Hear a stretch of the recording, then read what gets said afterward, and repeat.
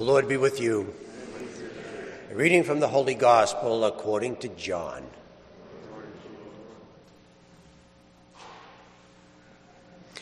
Jesus said to his disciples, "I am the vine, you are the branches. And my Father is the vine grower. He takes away every branch in me that does not bear fruit. And everyone that does, he prunes so that it bears more fruit. You are already pruned because of the word that I spoke to you. Remain in me as I remain in you. Just as a branch cannot bear fruit on its own unless it remains on the vine, so neither can you unless you remain in me. I am the vine, you are the branches.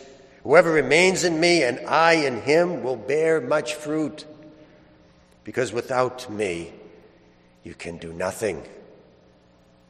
Anyone who does not remain in me will be thrown out like a branch and withered. People will gather them and throw them into a fire, and they'll be burned. If you remain in me and my words remain in you, ask for whatever you want, and it will be done for you. By this is my Father glorified, that you bear much fruit and become my disciples."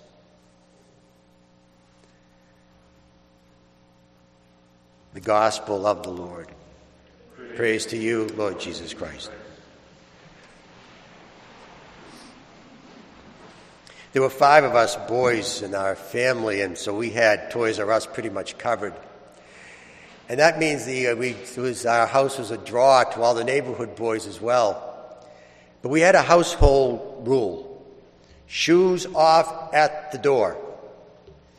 That makes sense because my mother didn't want to spend all day vacuuming the carpets because of our dirty feet.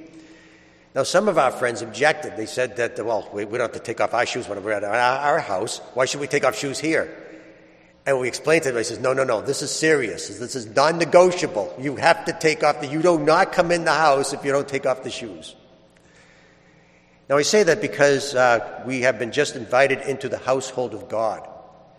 And God has a household rule. No one goes in unless you follow the rule. And this is the rule. I call it the everything rule. And Jesus talks about this rule. He says throughout his ministry that everything that the Father has, he has given to me, and everything I have, I give back to the Father. It's the everything rule. Everybody gives everybody everything.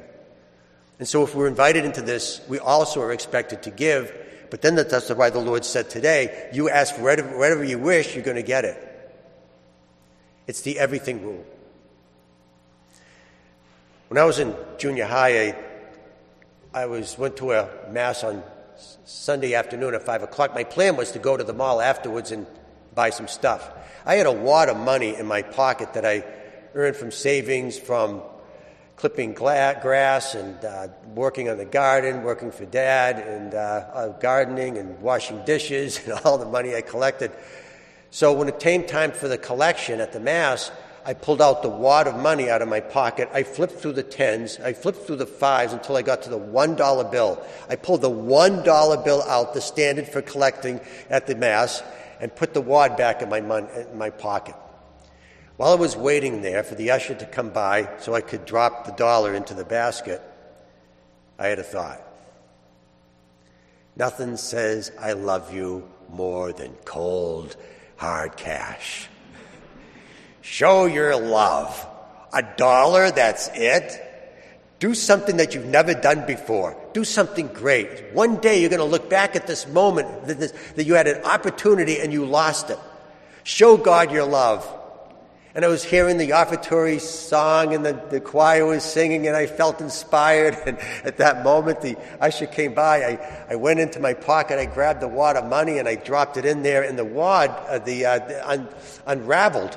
And all the 10s and the 5s started dancing in the basket. And when the usher took one look at that, he pulled the basket away from me really fast in case I changed my mind. It was gone. All of it. Needless to say, I didn't go shopping at the mall that night. I didn't buy anything, but I got something better. I got a new best friend. Now, God doesn't want money. He doesn't need money. That's not the point. God made the universe. God owns everything. But God wants the heart. It's 100% of the heart. It's giving everything out of the heart.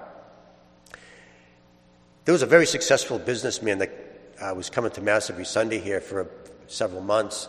And every time he came to Mass, he dropped a $1,000 check into the basket. I was really happy. Who is this guy?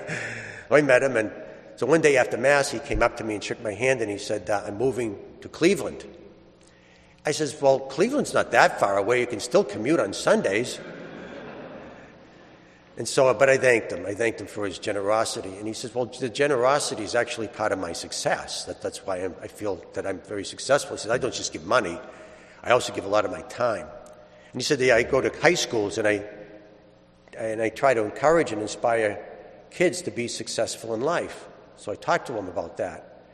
So I asked him, I said, well, what do you tell these high school kids? I'd like to know myself. How do you be successful in life?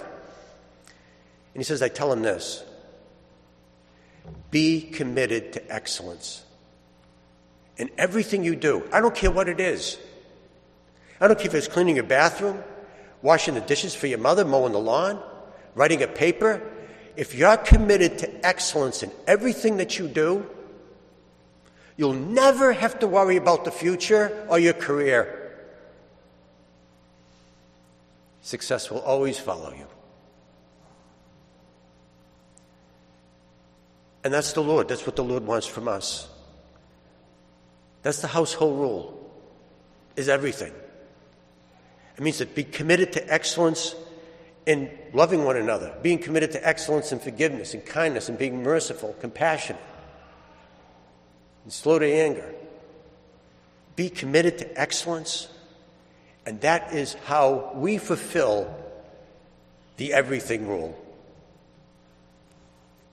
Everything we have, we give to God, and God, everything God has, and He has a lot, gives back to us.